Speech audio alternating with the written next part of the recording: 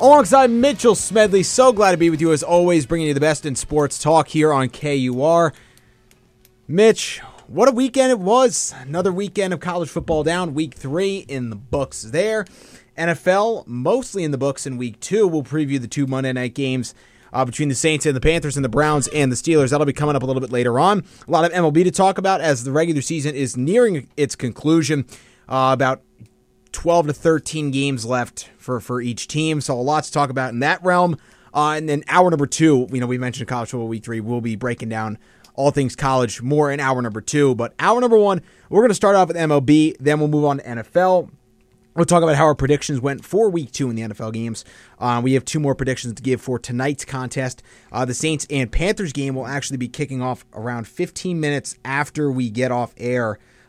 So that one, I'm actually going to miss the start of that one on my commute home. Yeah. But I might barely get back in time for it. Yeah, exactly. So oh my goodness. Nice. Just cover that mic. Yeah. We will preview both of those games, like I mentioned, coming up. But first, we got to talk baseball. Mitch. Yo, buddy. NL wildcard race heating up more so than the AL. I mean, both races are tightly contested. Around 3 to 4 teams in the AL, around 5 that are in the NL, pardon me. So, a lot to talk about there. We'll get your thoughts, especially on the Phillies, but we'll get your thoughts on the other 4 teams that are vying for those last 2 wildcard spots. To me, what's so interesting is looking at the schedule of these teams going down the stretch. And I labeled all of them. We'll talk about them in a little bit. Because you can do that now where it's like, okay, there's only 3 to 4 series left for everybody. I think it's 4 series left. Very limited number of games where you can look at that and be like, schedule is really, really important now. It's not so much, over the course of 162, it evens out. Nowadays, down the stretch, though, I mean, these are important opponents that you're playing. Are your opponents, are they in the middle of a race? Are they giving it their best? Are they sitting starters waiting for the playoffs? What's going to happen with that? So, very important to look at. Most notably, I think, in the NL wild card, I mean, the Cubs, they're not in number 2 anymore. Woo! They've fallen back. 5 straight losses for the Cubbies. Yeah. They will look to rebound in the days coming up and in the series coming up. They do not have an easy road. We'll talk about them in just a moment. But I want to talk about the Phils first. They are the first wildcard team in the National League. Say that again. Oh, yeah. They are the first wildcard team in the National League. Nice. They are the first wildcard team in the National League. On pace to have a home playoff series in CBP. They are 81-68. They have a 3.5 game edge over the nearest threatening team, being the Diamondbacks, who's currently sitting second. And the Phillies hold the tiebreaker on them. Yes, I think this is the Philly spot to lose, and they have been damn good at that in past Septembers. Yes, it's their talent. But I don't think it's going to be the case this time around. I think they will. I think they'll hold on. Yeah, me thanks too. to your inadequate New York Mets. We'll see. The Mets will have some motivation. They can play spoiler. Boring. No. Mets are a disaster. Phillies are going to rack up some wins. Mets have a chance to get a top 5 pick. Okay. I'd like that, actually. Yeah. Phillies, you think they're a 90-win team? No. No, you don't think they can get that many? Let's see. They have 3, 7, 10, 13. They need 9 wins in those 9. 13. They need to go 9-3. No, 9-4. I'm sorry. No, that's not happening. Okay. They're going to go 7-6. So they finish 1 game better than last year. Yeah. Okay. I think that's what I had them around at the start of the season. It's right around, yeah. The over-under, I believe, was 88.5 wins. Great line. Yeah, dude. Great line. What a line from Vegas there. So, they know what they're doing. How they do it, I have no idea. More talent than us, Jack. Yeah, they got something to their advantage out there. Whatever computer model or whatever they use. It's all rigged. It's all rigged. They know exactly how it's going to go. They get handed the script before the season starts. We went from winning by a lot to losing a tight race. You love that line. I do. I think it's a great line. I love putting it over like sports, and we'll get to the Cardinals later, the football Cardinals, but I think it's applicable in that game. Yeah. I went from winning by a lot to losing a tight race. Final 13 for the Phils. They go at Atlanta for 3. That's starting tonight. Gross. They'll host the Mets for 4, host the in-state Pirates for 3, and then they'll go to Citi Field for 3 to end their season. see where they will finish up. 7 more matchups with the rival Mets, and with the Mets having nothing to play for except for poking some fun at their rivals, we'll see how those games go. It's unfortunate that 7 games out of the 13 are this late in the season. It didn't give us much meaningful Phillies-Mets rivalry this season, which I felt could have been really fun early in the season when both teams were playing okay. It was really that first 3 in New York where we swept you guys was the only, impactful series. Exactly. We were already free-falling when you guys beat us at Citizens Bank in June. That was one of the nails in the coffin, I think. That was one of the games where everyone looked and was like, wow, the Mets are terrible. One of that series, giving up 4 runs in one inning, in an inning where there was only 1 hit. Yeah. That was putrid. I was actually in Key West, Florida when that happened. Yep. I was at my buddy's pool. Right before I was going on a boat tour. Nice. So, must have been a happy day for you. It was a good day. It was a good trip, man. Nice. Key West is one hell of a place. It is, I got to tell you. Fun place to vacation. Nice. All right, before we get back into it, though, we do have a message from the KUR Notebook. Attention, KU community. Want KUR at your event? No problem. Go to www.kutztown.edu/KUR, find live events/remotes, read the reminders, and fill out the form. Our promotional director or an e-board member of KUR will reach out to you as soon as possible. An important reminder about events is that KUR needs at least 3 weeks' notice to even consider your event. No exceptions. This message is brought to you by the radio voice of Kutztown University. KUR back here, hour number 1 of Heavy Hitters. Talking all things MLB, talking about the NL wildcard race, specifically talking about the Philadelphia Phillies, how their road looks throughout the rest of the regular season and their path to clinching the first wildcard spot. Not the easiest, but I don't think it's the hardest of the teams. It's not overtly hard, and with a 3+ game cushion, really a 4-game cushion on the nearest team right now. They're sitting pretty. You're sitting pretty, right? You're really, the vibes are high. The hopes are high here in Philly that we can get this, home playoff thing going, get a Red October started here in Philly this time.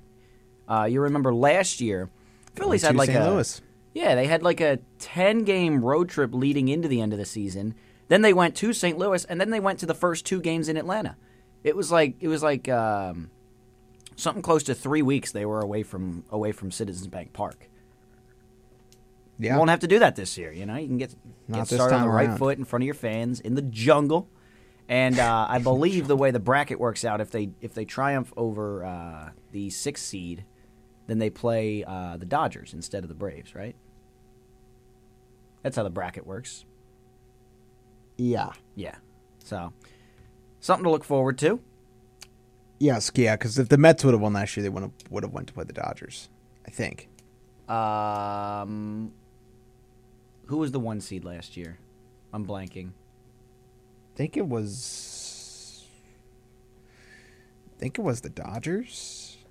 No, I think it was the Braves because the Phillies ended up playing the Braves. Yeah. And they were the last team. Yeah, you're right. Anyways, I think the Phillies will have the more favorable path through the playoffs. I think it's better to face the Dodgers than the Braves and get to the NLCS and then see what happens. I just really think the Phillies are positioning themselves well. I could argue conversely, though. Because you remember last year, the Braves were coming off that bye. That's true. true. You want to face them before they get a little warmed up. Yep. Because what if they cruise to the NLDS, get back in the swing of things right for the NLCS, and then they just run right through you guys? You know what I'm saying? It's possible. Definitely possible. I feel like it's interesting to see how year 2 of that bye week exactly, because last year out. was kind of the case study year, right? To Yes. see how these teams off of the bye would look, and they did not look good because they were so well rested. I think that almost came back to hurt them more significantly than playing would have. So it's going to be really interesting to see how those 2 teams, because it is going to be those 2 teams getting the bye again, to see how they look and to see the lessons they've learned from last year going into this year, because they have the same managerial staff. They have a lot of the same players. It'll be interesting to see how they've grown from that experience with the added rest to see how differently they prepare for the NLDS this time around. Very much so, yeah. I'm very... It's a good point, one that I was going to bring up a little later, but I don't expect the Braves to be resting starters as much because they're going to get that built-in rest anyways. Baseball is such a game of rhythm. You want to try and stay as much in one as you can. Absolutely. So we'll see how it goes. Let's move on to some other teams in this wild card hunt, though. All right. Talking about the Diamondbacks, what we're going to do is actually, I kind of have some other tidbits first before we do I'm that. sorry. So we're going to get to I those apologize. quickly. We mentioned a lot of flip-flopping in the standings. We talked about the Phils. They took 2 or 3 from the Cardinals their last series. They continue to be a headache to watch for the Philly fan base. Kind of all else I really had about Philadelphia. I don't know if you have anything else to mention about them. Just a scary moment. Looked like Bryce Harper might have injured himself running down the first baseline, but he seemed to be okay. He played the rest of the series. Kyle Schwarber continues to rake. I believe he's up to 44 home runs this season. Yeah. Trey Turner's cooled off a little That's bit. all he can do. Yeah. He might finish with more home runs than singles. So yeah. It's Kyle Schwarber is a better Joey Gallo. Yeah.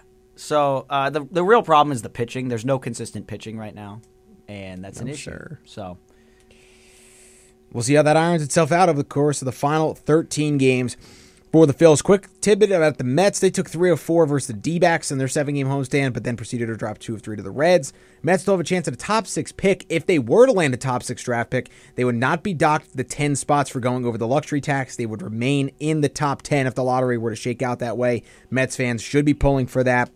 We'll see how that all shakes up when it's all said and done. They have a chance to play spoiler by playing the Marlins and the Phillies, the only 2 teams they'll play over the course of the final 13 games. And one more tidbit around the league before we look into this deep dive preview. Ohtani packed his locker with the Angels, still with the team, out for the remainder of the season with an oblique injury, but in my mind, it's a sign of things to come. Yes. He will be no longer an Angel come the start of next season. And, come a couple months, really, when free agency opens up, I expect him to sign elsewhere. Don't know where that's going to be, but I do not expect him to return how it all fell to the apart. Los Angeles Angels. And heck, they've even expressed interest in trading Mike Trout for the right package. Yep. So they could be fully blowing this thing up and going into a full-blown rebuild. Angels fans, down bad. I feel for you. We do. It blew up in a real bad fashion. I think they are now going to have the longest drought in the MLB in terms of playoff mist. I believe they do. Because the Mariners and Phils made it last year. The Orioles are going to make it this year. And they haven't been since 2013? 2014. 2014, okay. So now the Angels are going to have the longest drought in Major League Baseball without making the postseason. I think with the new playoff structure, you're going to see a lot of those longer droughts come to an end. Yeah, I agree. So we'll see how that all shakes up. But we're going to deep dive first in the NL wildcard race. We mentioned the Phils, how their final 13 games look. The D-backs only have 11 to play. They're going to host the Giants for 2. That's a huge NL West series as the Giants are still in this thing. They're only 2 games out. If they can sweep that series or even split, they put themselves in a better situation. The D-backs will go to the Bronx to play the Yankees for 3, go to Chi-Town to play the White Sox for 3, and wrap it up by hosting the AL West leading Astros for 3 games to round out their season. I think they have probably one of the easier paths with those 6 road games at 2 teams that are not in the playoffs. Not guaranteed wins, but that's a pretty favorable path in terms of looking at the schedule. It definitely is.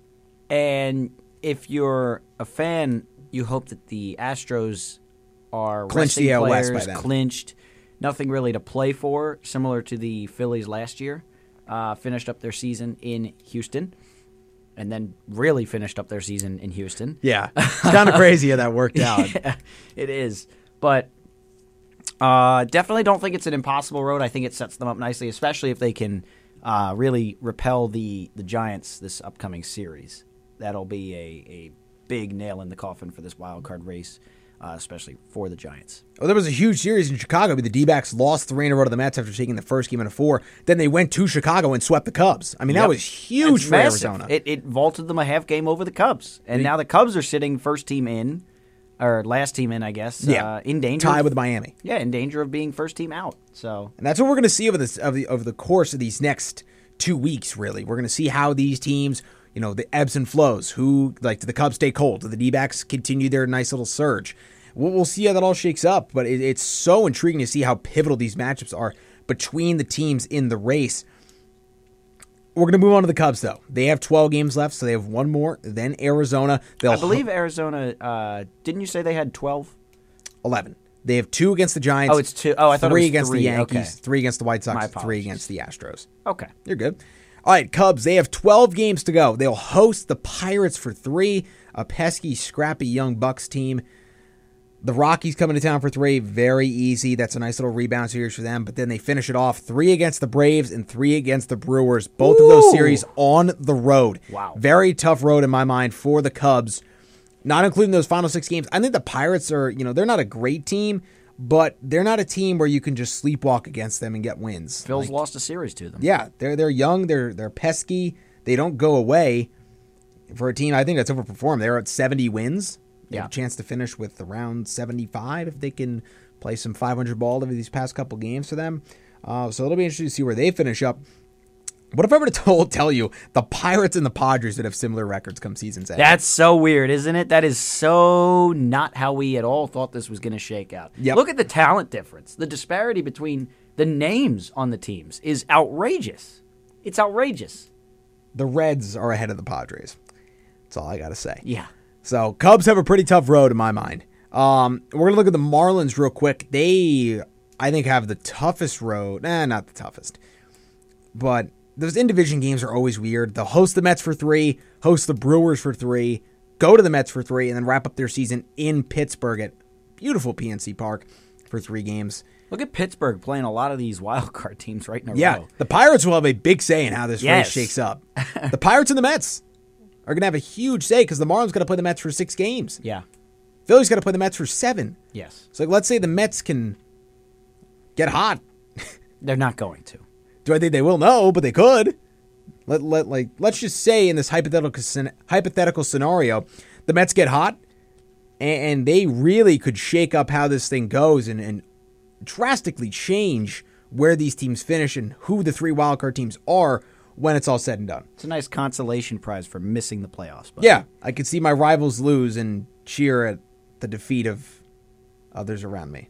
So, man, that portrays me as a bad person. Yes, it does. Do you really want to see an unhappy Mitchie hanging out in the studio? Is that what you want? My problems become your problems. I suppose that's true.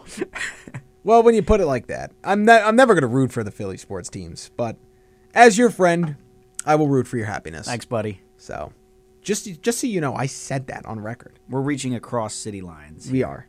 Yep. I'll root for your happiness, not for your sports teams. That's where it stands. All right, one quick road preview before we go to our first break. The Reds, their final 11, they host the Twins for 3. They'll host the Pirates for 3. Oh, my goodness. 2 at Cleveland, and they will round out their season by going to Busch Stadium and taking on the St. Louis Cardinals. 3 games there. A couple of their rivals will look to play some spoiler, with the Pirates and Cardinals having a say in where the Reds will finish up when this thing's all said and done. 6 games against their division rivals.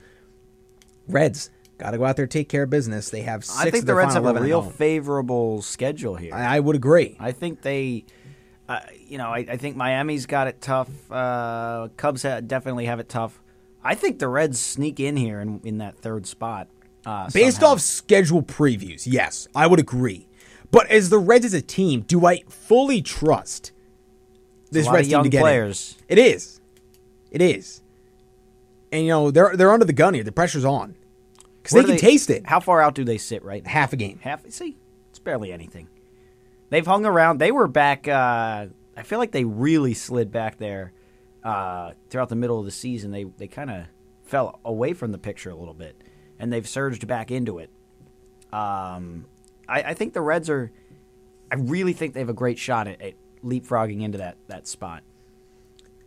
Yeah, I I Four think teams there within 1 game of each other. That's crazy. Yeah, it is. It is crazy. And everyone's playing the Pirates. Yeah, the Pirates are really can flip things upside down. What's their schedule? Like, I feel like every team you've named is playing the Pirates. I feel like it can't all fit into that last 4 series. Let's take a look. Pirates get at the Cubs for 3, at the Reds for 3, at the Phillies for 3, and home to the Marlins for 3. My goodness. They play 4. The only team they don't play is Arizona. Yeah. Of that bunch. So. Wow. See how that goes. We will see how that goes. Okay, we are going to step aside for our first break of the show. Don't go anywhere. When we come back, we will finish up our MLB discussion on the NL wildcard race, briefly switch over to the AL side of things, see how those couple teams who are still in that wildcard discussion stand, and then we will move on to round out hour number 1 with all things NFL. We'll give our recap of week 2 of the Sunday slate of games, along with the Thursday night game between the Eagles and the Vikings. So still so much more to talk about here on Heavy Hitters. Don't go anywhere. We'll be back momentarily on the radio voice of Kutztown University, KUR Kutztown. And welcome back into Heavy Hitters, a very dramatic entrance. I was not prepared for that. Did you like that? Yeah, I like that a lot. Play it again. At a lower volume, obviously. That was awesome. I love the boom. That's awesome. That's so good. This is Heavy Hitters. We're talking all things MLB wildcard race starting in the NL. We've got a listener from Atlanta. Wait, he's from Atlanta? From Georgia. Oh, he lives in Georgia? Yeah. Oh. You didn't know that? I mean, I knew he was a fan of those teams. I just didn't know if he actually lived in the state of Georgia. Greater Atlanta area. Yeah. We're looking at you, Chris. Yeah, Chris. Chris says that he's been name dropped multiple times in the show. Yes, he has. So it's okay. Because of his illustrious picks. I don't even know what that word means. His lunacy. I had to endure, and we'll get to this during football, I had to endure some crazy Falcons takes over the weekend. We'll get there. You are undefeated, Atlanta Falcons. Unbelievable that we're saying that. Yeah, I know. We'll talk about the NFC South in a mere moment. Mere moment. Well, I don't know about mere moments. Coming up later on in hour number 1. Chris says that Miami, the Marlins, looked good over the weekend, and he firmly believes, well, he didn't say firmly, but I'm holding him to this. He firmly believes, betting his life savings betting on his the top fact, dollar. Yes, on the fact that Miami sneaks into that third wild card spot. So, thank you, Chris. If you got a take, let us know for us to insult it on the air. You can send those listeners out there, and you can send those to at Heavy Hitters KUR on Instagram. But yes, you can also give us feedback with the show. Something you liked, something you didn't like. Exactly. We're open to anything. Any feedback is appreciated. Something you want to talk about, something you want to talk about a little less. Yeah. Did you say that? No, I didn't. Okay, I said it. I said it, but like differently. Yeah. You know. Anyways. All good. Anything else NL wildcard that you want to talk about? The Giants. We didn't really look at San Francisco quite yet in the terms of their upcoming schedule, and I think there's absolutely no chance that they make it. 0. You heard it here first. 2 at Arizona. And the Giants are going to the playoffs. 2 at Arizona. 4 at the Dodgers. Oh. 3 versus San Diego. And 3 versus the Dodgers. Oh, my. They're done. Gabe Kapler and company, you're cooked. Good. You're going home. Done I'd love for the to see season. it. That man is a bona fide scrub. He can't coach. He can't manage. He can't manage. No disrespect whatsoever. All right. So, okay. I'm going to pose you one last question. For the NL side of things. Please do. If you had to predict your final 3 for the wild card, who would it be and why? Final 3. I know, Phillies. I put you under the gun there. Phillies, Diamondbacks, Reds. Okay. And I feel like there's a 40% chance of that happening. I could also see the Cubs sticking around. I could see I think any combination of the top 4, it's actually 5 teams. So the team I feel least confident about, probably the Cubs and then the Marlins. You know, I think the Cubs are going to fade. I think they have a tough schedule. So we're going to look at it, and we will keep you updated. How about you? Who's your top 3 here? I'm going to go Phillies. Yes. At the 1. That's a good choice. I'm going to go with the Diamondbacks at the 2. Yeah. And the Marlins are going to be 3rd. Ooh, okay. You and Chris in agreement. Look at you. Marlins going in 3. Look at you. Starting off nice before you rip them to shreds in football. So, all I got to say on that. All right, let's move over to the AL. We got to move over to the AL, but before we do, it is rush hour, so for all you commuters out there who may be listening to the show while you're driving, we're going to give you a brief updated traffic report. We'll be back in 30 seconds here on Heavy Hitters. No accidents in the Lehigh Valley on 22 or 78, Berks County on 222 or 422, Schuylkill County on 209, 309 or 61, Carbon County on 248 or 443 or on the Turnpike. The 69 News Traffic Center tip line is 610-820-1111. I'm Jeff Bolden in the 69 News Traffic Center. Back here on Heavy Hitters, rolling on through hour number 1, talking all things MLB. We just talked the NL wildcard race. Our predictions, Mitch went Phillies, Diamondbacks, and Reds. I went Phillies, D-backs, and Marlins. Just minor differences on who gets that 3rd and final wildcard spot in the NL. All right, let's not waste any time. Let's go over to the American League side of things. Right now, as it stands, the wildcard spots, the Tampa Bay Rays are going to get the top spot. Yes, they are. If they don't win the AL East, because they still have a shot to do that over Baltimore. But assuming all things stay as they are now in terms of the division winners, it would be the Orioles, the Astros, and the Twins. with the Rays getting the top wildcard spot. So I'm just going to assume the Rays are getting the top spot. That's where I'm keeping it. Don't want to throw a hair on things. So the Rays are going to get the top spot. Those final 2 spots are up for grabs. Right now, the Blue Jays hold that second spot, half a game edge over Texas, and they have a full game and a half edge over the Mariners, who sit out on the outside looking in. Mariners 1 game back of the Rangers. All right. Go Final 12. Rangers. Do you know that sound? I do. Yeah. I do, begrudgingly. All right, Blue Jays. Final 12 games. They go to the Bronx for 3. They go to Tropicana Field for 3. Then they come back home and host those exact same teams in that same order. 3 versus the Yankees, 3 versus Tampa Bay. The Rays will have a huge say on if the Jays will get in or not. The Rays are going to have something to play for because they still have that division title up for grabs that they are ever so seeking. All right. Thoughts on the Blue Jays, if any, or do you want me to keep running through and then you'll give your thoughts? I'll keep running through. I'll give mine as a whole. All right. Rangers' final 13 games. They'll host the Red Sox for 3. They'll host the Mariners for 3. They'll go travel to take That's on a big series. the pitiful Angels for 3, and then go to the Mariners for 4. Wow. Huge series there. 7 games between the Rangers and Mariners, and ultimately how those go are going to determine who gets in and who doesn't. Yes, it will. Mariners 3 at Oakland. They'll go to Texas for 3, host Houston for 3, and then host the Rangers for 4. Mm-hmm. And then the Astros, because they're not out of this yet they're winning the AL West, but they could still slip and find themselves in the wild card. They get 3 at home versus the Orioles, 3 versus Kansas City, 3 at Seattle, and 3 at Arizona. It's not. That's not easy. It's not. But I firmly believe that the Blue Jays are safe because those next 2 teams are going to be beating up on each other.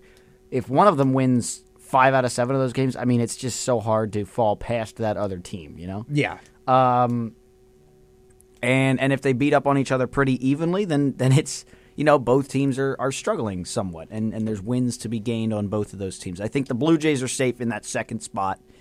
And really, it just comes down to who do you think is going to win more games between those 7 of the Mariners and Rangers.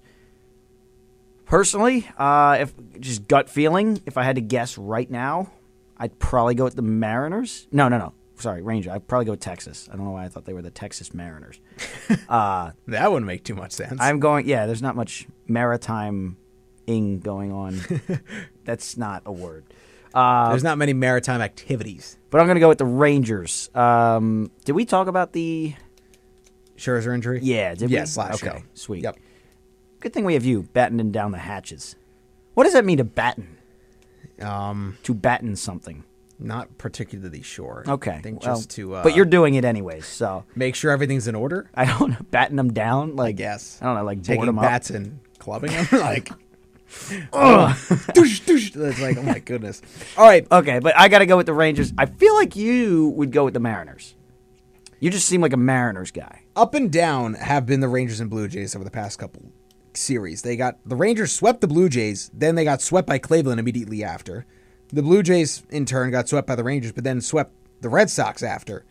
So, I don't know what to make of these teams. So up and down, so back and forth. But I agree with your take on the Blue Jays. Since the Rangers and Mariners are going to be beating up on each other so much, or so we think, yes, I'm going with Toronto to get the second spot. And I'm going to go with my boys, the Mariners. I knew it. I knew you're a Mariners guy. We don't like Texas. No, we don't. Oh, man, I don't feel good about this pick either. And I want the Mariners to get in. I like the Mariners more for some reason. Tighten or close or secure is what batten means, by the way.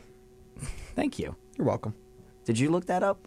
I got some. You got some text outside from assistance, some inside sources. Nice. Okay, So. some sources close to the word. Yeah, it's close to the situation. Yeah, the Adam Shifter of the thesaurus there. Thank you very much. Prefer to be Ian Rappaport, but it's okay. No, I'm kidding. I don't like that name as much. Ian. Ian. Tell him how you really feel, Mitch. Sounds really annoying, you know? Sorry to all the Ians out there. So. Anyways. Explain your Mariners pick. I think the Mariners, look, they've been on a bit of a slide, but I think that the pitching for them, it's ultimately going to, what wins out. The Rangers don't have Scherzer anymore, and honestly, with the way he's been pitching in clutch situations over the past couple of years, that could be a net positive for them. Addition Who knows? by subtraction. Yeah, exactly. But, I just seeing him how he's pitched for the Mets in situations, I'm going to take that aside and let's say he pitches okay. Let's say if he was playing, he would be pitching okay, is what I'm saying. But my gut's telling me Mariners, and I'm going with it, honestly. That's why I'm going. It's a gut check. It's a gut feel pick. Give me Seattle. I like the top end of the rotation there for them better than the Rangers. I like Luis Castillo. I like Kirby for Seattle. Give me the Mariners to get back in the playoffs and rematch the Blue Jays again, just like last year. That would be fun. That would be a lot of fun. Well, actually, no, they wouldn't play, would they? Second and third walk? No. They would play the Blue Jays. No, the Mariners, they get in as a 3. They would go play Minnesota. Yes, they would play Minnesota, and the Blue Jays would play the Rays. Nice. Yeah. That was for Toronto. Whew. So, yeah, I had a similar thing. I looked at the two teams. I don't think one is like clearly better than the other. I just gut feeling. Gut tells me Rangers. They surge in, and they're in the third wild card spot. Now, it's interesting if they do beat up on Seattle enough. Do they surpass the Blue Jays? The Blue Jays, are not world champions. No, it's been 1993. It was the last time they were world champions. Yeah, it's been a while, Toronto. Touch them all, Joe. You'll never hit a bigger home run in your life. It's so upsetting. You know, I loved that clip, and then I found out it was against the Phillies. Yeah, you did love that clip. It was a bad day. Just like you, it's weird. You know, you recite that one a lot. You recite the Jordan one a lot too. I've started to. That's my method of coping. Yeah, I suppose. There's been some good play-by-play calls of Philadelphia getting, destroyed. It's true when you think about it. New Year's Day. Every time you say I that, know, you I can't, have to. You can't. It's automatic. It's just a reflex for you. It's automatic. You like Shinedown? Any Shinedown fans? The song's called "Cut the Cord." No, that's a good song. I have to play that for you. Don't know it. You like rock music? Yeah. Yeah, you'll like Shinedown. All right. Let's move on to the NFL side of things. We're going to start with the Eagles-Vikings. That's going to take us to our second and final break of hour number 1. That was a Thursday night game. Eagles improved to 2-0, winning 34-28. For me, it was another typical Eagles win. A big lead. They let it slip away for the most part. Isn't it so frequent? And cling to a small margin of victory. Now, Mitch, this is where we differ. You said a lot of the points and a lot of the yardage for Cousins came in garbage time. Yes.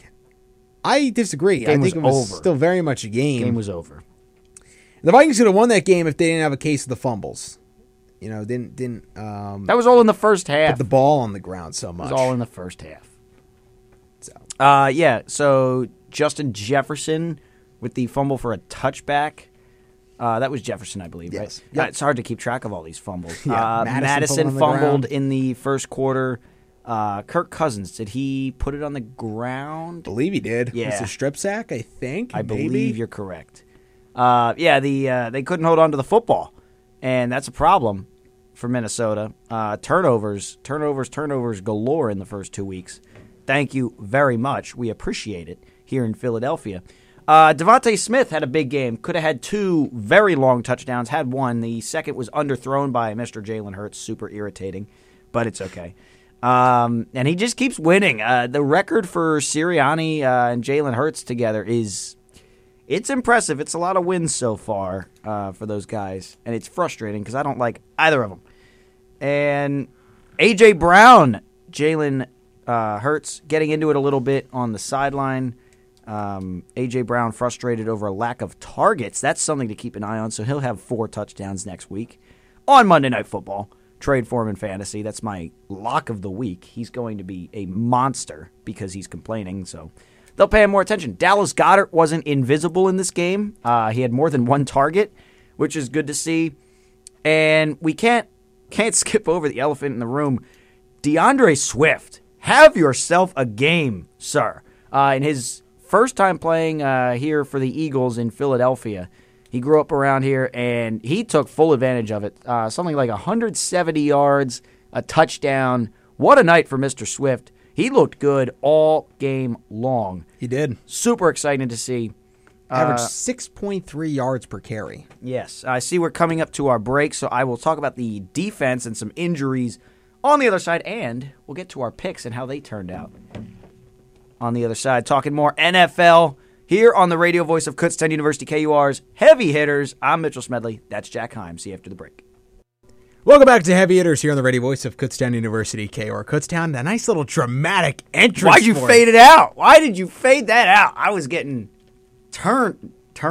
Yeah. Turned? I always said turned. I'm sorry. It's turned? I don't want to be playing the music forever. Oh, all right. We'll hit it back up when we need it. Yeah. For our upcoming segment. Want to finish talking about this Eagles game here? Yeah, absolutely. I'll take the defensive side of the ball. Sure. You mentioned DeAndre Swift already looking dominant. I mean, you got to talk about Devontae Smith first really quick before we get to the defense. He had a huge day through the air, 4 for 131 yards and a touchdown. I believe that touchdown was on a 63-yard play. 63, yes. And he had another 50-yard catch on the first drive. Should have been a touchdown, but I should have been a Cowboy. So that's a Toby Keith reference. This isn't Redneck Rush Hour, man. Hey, every hour is a Redneck Rush Hour. I suppose. When I'm around. For you. I just belt into country songs at random times. You do. Annoys right. Jack, but not all the time. Sometimes it can get a little aggravating, but it is what it is. Whoa. Okay. Well, look, you know what you do? We all have things about, our personalities that annoy the people that are closest to us. Like Josh being a Cowboys fan. And most other things he does. My God. I'm kidding. Damn. Just violate this man. Sheesh. Whoa, what do you mean by that? Roast him. Yeah. My goodness. Yeah. All right. Eagles defense. They looked okay despite some injuries in the secondary. They were really banged up back there. Bradbury missed this game with a concussion. Blankenship with a rib injury did not play in this game either. And Avonte Maddox appears to be out for the season after suffering a pectoral muscle tear. Surgery will be required. Such a sad loss, man. He turned into a great player. He did. I remember this guy was a certified scrub. He was. Oh, I hated Avonte Maddox. He was for terrible. A long time. He was like Byron Maxwell reincarnated. Developed into a very solid player though in the secondary. Now he's done for the season. How do the Eagles, patch around that and fill in that void? That's going to be a big question. Does Bradbury and Blankenship, do they return fully healthy for next week's game? They do have a little bit more preparation time since they're going from a Thursday night game to a Monday night game. So we'll see how all that transpires. But they do lose Avonte Maddox for the long term. That's a pretty substantial injury in the secondary. They're already lost Nakobe Dean, who's on IR for 4 weeks. In the linebackers room. So this defense is having to face some early season adversity with a lot of these injuries. We'll see how they respond to that, but they're 2-0, and they did just enough to hang on and get the win on Thursday night versus the Vikings. Well, I mean, they were up by 20 points at one point. So yeah, it's not and then just they just kind of laid down. They held on, and they got the win. They got the win, Jack. They allowed some late points. It is what it is because you have Josh Jobe out there getting turned around. You hate that man. I don't like him very much. But that game was Jober. It was Jover. Josh Jover. Jack. There was no chance Minnesota was coming back. And Minnesota briefly had the worst record in the National Football League out of anyone. So I mean, the talking point with the Vikings got to be the turnovers, and they're -6 through the first 2 games. That is not good. They turned it over 3 times against the Buccaneers when Tampa didn't turn over in their home opening loss. And then they turned it over 4 times on Thursday night when the Eagles only turned it over once. So they're -6 already through the first 2 games. It could be a very different story for the Vikings if they, things just broke a little bit differently and they didn't turn it over as much. This could be a team we're talking about, hey, Kevin O'Connell, year 2, they're 2-0. Everyone who thought they were going to take a step back, we're proving you wrong. I'm not going to write this team off yet. They're 0-2. We know what this offense is capable of. And they didn't look... Their pass defense looked a lot better than I thought it was going to on Thursday night. Now, the rush defense, let's not talk about that because that was absolutely brutal. I mean... And that one turnover that they did get was ugly Jalen Hurts interception. Yeah. I didn't think he had his best... I don't think he looks particularly good to start the season, by the way. On the contrary, he's missing some plays that should be made. He's missing reads, when he's dumping it off, a lot of times the broadcasts are showing, hey, he had this downfield that he just didn't look at and didn't recognize. He's throwing interceptions, an interception. That ugly fumble in the New England game.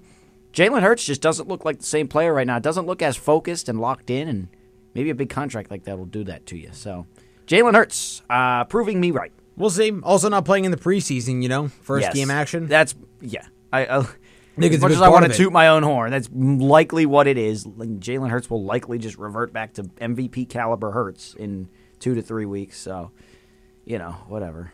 All right, let's keep moving on through these game recaps. I've put down a couple notable games that we're going to take a deeper dive into, and then we'll just rally, quick rapid fire, go through the rest of the scores and give our picks with our records. We have 2 more games to preview also, so that'll leak over in hour number 2. All right, Ravens-Bengals in Cincinnati. Ravens rally past Joe Burrow in Cincinnati, 27-24 on the road. Cincinnati falls to 0-2. Big talking point into this game after the game was Joe Burrow re-aggravated his calf injury. In this game, it has already been deemed by head coach Zach Taylor he'll be questionable for next week's Monday night game, against the Rams. That's huge news. That is absolutely huge news. We don't really know how long he could be out if he does have to miss time. Again, he suffered a calf strain in training camp, didn't particularly practice a whole lot, didn't play a whole lot. That's why we're seeing some of that rust from him in these first couple weeks. But very, very bad news to me that he re-aggravated the same injury. Well, it is unfortunate, especially for an 0-2 Bengals team that's needing everything they can to try and get back on track. The offense definitely took a step forward this week from only scoring 3 points against Cleveland in week 1, but still not able to get the job done. The defense does not look good for Cincinnati, and now you got this. Your star quarterback is questionable for a primetime game against the Rams, who by the way look pretty good right about now. I'm worried about the Bengals. I'm really worried about the Bengals. I would say I'm going to pump the brakes on worried. If I had to grade them on a scale of concerned, panic, I gotta figure out a way to level this. So I'm definitely concerned, but I'm not to the point where I'm really, really. I would say concerned, worried, or full panic. That's the 3 levels I'm looking at. I'm at a worry. I'm at a concerned, and I'll tell you why. The Bengals started 0-2 last year, right? Yes. That might be some new information to some of you out there. The same Bengals team who went to the AFC title game last year started 0-2. I'm not going to freak out yet. I'm not going to just lose it over a couple losses. They looked ugly in week 1. They looked a lot better in week 2. It was a close loss against a division rival. And if Burrow plays in week 3, they could easily win against the Rams in my mind. So we'll see how that happens. I'm going to quickly talk about the Ravens side of things. Lamar, I think, looked really solid in this game, going 24 of 33, 237 yards, a pair of touchdowns. Injury news for the Ravens front. Odell Beckham left this game with an ankle injury. Reported he should not miss any time with that. I think the big stat for this game, if you want to circle it, figure it out, how the Ravens won this game. Total yardage, 415 to 282 in favor of the Ravens. The Bengals are also very, very pass-heavy. 41 pass attempts to only 15 rushes, which is bizarre because they were so effective running the football, averaging 4.4 yards per carry on their limited attempts. I was a little bit perplexed as to why they didn't try to open up the run game a little bit more. I know they were trailing for a lot of the game, but it wasn't, by so much to the point. 3 scores. Yeah, to the point where you just ditched the run game. You know who had a great game, by the way? I was confused by that. Former Eagles legend, Nelson Aguilar. Yeah, leading receiver for the Ravens in this game. Also had a touchdown with a nice little over-the-shoulder catch. Yep. I believe it was in the second quarter, if I'm remembering. I thought it was toward the end of the game. No, it was in the fourth quarter. You're right. They made it 27-17. Right on the money with that one, Mitch. Thanks. T. Higgins, a good day for the Bengals. He had a pair of touchdowns. Against me, by the way. Yeah. My dad was playing against him. I was actually kind of the only guy not playing against T. Higgins in my family, so I was like, let's go. I was playing against Joe Burrow though, so we'll talk about some fantasy stuff in a little bit. But any more thoughts on the Ravens or the Bengals in this one, Mitch? Well, I told my buddy I was watching this with Mr. Stop Sign. What a big what a Ravens lore fan that for those is. who don't know. Yeah, very big Ravens fan. And we had Red Zone on in one room and the Ravens game on in the other for him. And I told him, I said, look, we're both 2-0 right now. I think the Ravens-Eagles Super Bowl. I don't know what I officially picked on this show. I think I gave 2 predictions. I think Ravens-Eagles, if I had to guess right now, is how it's going to shake out. I think the Ravens arguably are the most... that's your Super Bowl? Yeah. Oh, good grief. I don't care. I don't care what you say. Oh, I am on board with the Ravens right now. I am on board with the Ravens. Wow. That's all I got to say. I don't care. I think they look very good. I'm riding with them. Oh, do you have a problem? Please explain your problem. We're going to talk about this in just a moment. Oh, please. I have a message from the K-Word Notebook. Sure. Join KUAB on a trip to Washington, D.C. on Sunday, September 24th from 8 a.m. to 8 p.m. The bus will drop off and pick up in the National Mall, and you choose your own adventure. Free museums, shopping, eating, people watching, and more. Departure from the MSU parking lot at 8 a.m. with an approximate return of arrival to campus of 8 p.m. Tickets are $10 and are available to KU students only. Tickets on sale at kutztown.universitytickets.com. Student login required to see the ticket availability. This message of community interest brought to you by the radio voice of Kutztown University. KUR rounding out hour number one, talking all things NFL. We went a deep dive into the Thursday night game between the Eagles and Vikings. One of the premier 1 o'clock games on Sunday between the Ravens and the Bengals. We're going to talk about another one before we go to our hourly break. Chiefs eke out a win at the Jaguars 17-9 in a very disappointing game. I was expecting fireworks, buddy. You know what? I'm going to say it right now. Every game that gets super hyped up always falls flat on its face. Yep.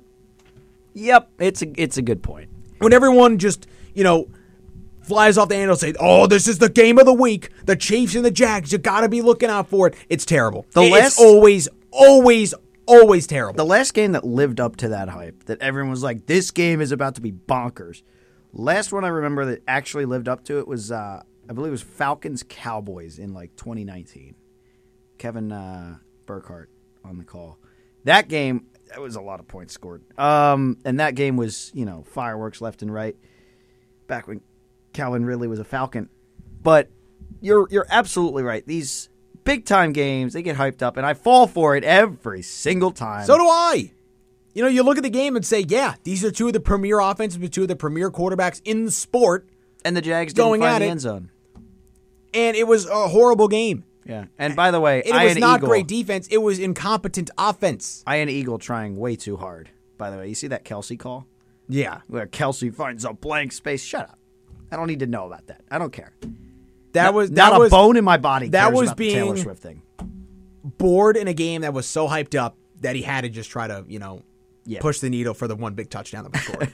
that was really the climax of the game. That was it. Exactly. Because the Jaguars couldn't do much of anything. Yeah, Zay Jones puts up 0. Actually, I can't say that fully is true. Christian Kirk was a dog. I had him on my fantasy team. Rebounded substantially. Yeah, I could have told you that. Went over 100 yards. Love to see it. I was a little worried about him after week 1. Talk about that worry has gone away. The opposite, though. Calvin Ridley. What happened, buddy? Look, I saw that coming. It's not going to be the Calvin Ridley show every single week. For sure. I mean, there's other very talented receivers in this team, like Christian Kirk. Zay Jones is a good receiver. He got 0, Had Jack. a couple opportunities to catch touchdowns, but just wasn't able to keep those feet in bounds on multiple occasions. Precisely. Backbreaking for the Jaguars. I mean, there's a huge stat for this game that tells the story. It's the red zone defense of the Chiefs versus the red zone offense of Jacksonville. Jacksonville went 0 for 3 in the red zone on touchdown scoring attempts. They could not get in the end zone despite getting in that area of the field on numerous occasions. Yeah, everyone's all up on, the Chiefs' defense is so real. So I don't know. I think it's more of what you're saying. Incompetent Jacksonville offense. If we're staring at a 21-17 Jacksonville win, right? People aren't going, the Chiefs' defense is back. Like, if Jacksonville gains a selective 30 more yards, if Ridley puts his feet in bounds twice, we're looking at a very different outcome here. And I don't think people realize that enough. Chris Jones got a sack in this game. Everyone's like, he's back. Thank you for bringing him up. Because whenever the Chiefs got a big defensive play or got to the quarterback, it felt like it was Chris Jones. Yeah. He had a monster game. He is very good. Having him back on that defensive line is a game changer for Kansas City. It is, absolutely. I just don't know if this defense is elite. Yeah, exactly. This Chiefs defense isn't elite. I hear people talking about it as their elite. It's a good defense. It is a good defense. It's a better defense. I think it's like a top 12 defense. Sure. I think top 10 pushing or top 12 pushing into the top 10. Yeah, absolutely. They've really entered that realm. I think they've played well. And what I'm saying, I'm not trying to discredit the Chiefs defense, but just when I watched that Jags offense, it just did not flow. It didn't have a rhythm to it. It looked out of whack, especially when they got down in the red zone. They couldn't really much execute anything at all. So very perplexing to me, the Jags struggles. I don't want to hear this Trevor Lawrence MVP hype, man. I thought it could have happened. So did I. But from what I've seen through the first 2 weeks, I don't want to just Jover. simply rule something out, but it does not look like it's there. Yeah. It doesn't look like it's there. Patrick Mahomes, he okay. Two passing touchdowns, Kelsey and Sky Moore. And other than that, not too much going on for the Chiefs either. No, other than a couple drives. So really, that last offensive drive of the game for them, where Sky Moore got that huge passing play down the sideline to set up that Kelsey touchdown. Yep. And then when did Sky Moore get his touchdown? Like I might have been red even zone after that. I thought the Sky Moore touchdown was also toward the end of the game. No, that was in the first half. I was right. Oh. I was right. Okay. So, and that Kelsey touchdown was in the third quarter. Yes. But yeah, so not much going on for either team. Really did not live up to the hype. no, not at all. So beware the next time we hype up a game that we're super excited about. I picked that one properly, though. We'll talk about our picks in hour number 2. Yeah, flip-flop and Mitch. So we got 3 more games to take a deep dive breakdown into, and then we'll give a snapshot of our picks so far. We'll preview the Monday night games between the Saints and the Panthers, and then the Browns Steelers, and then we'll spend, if time goes accordingly, which it should. It should. We'll spend about the last half hour or so talking about college football week 3, because there was a lot of games to talk about.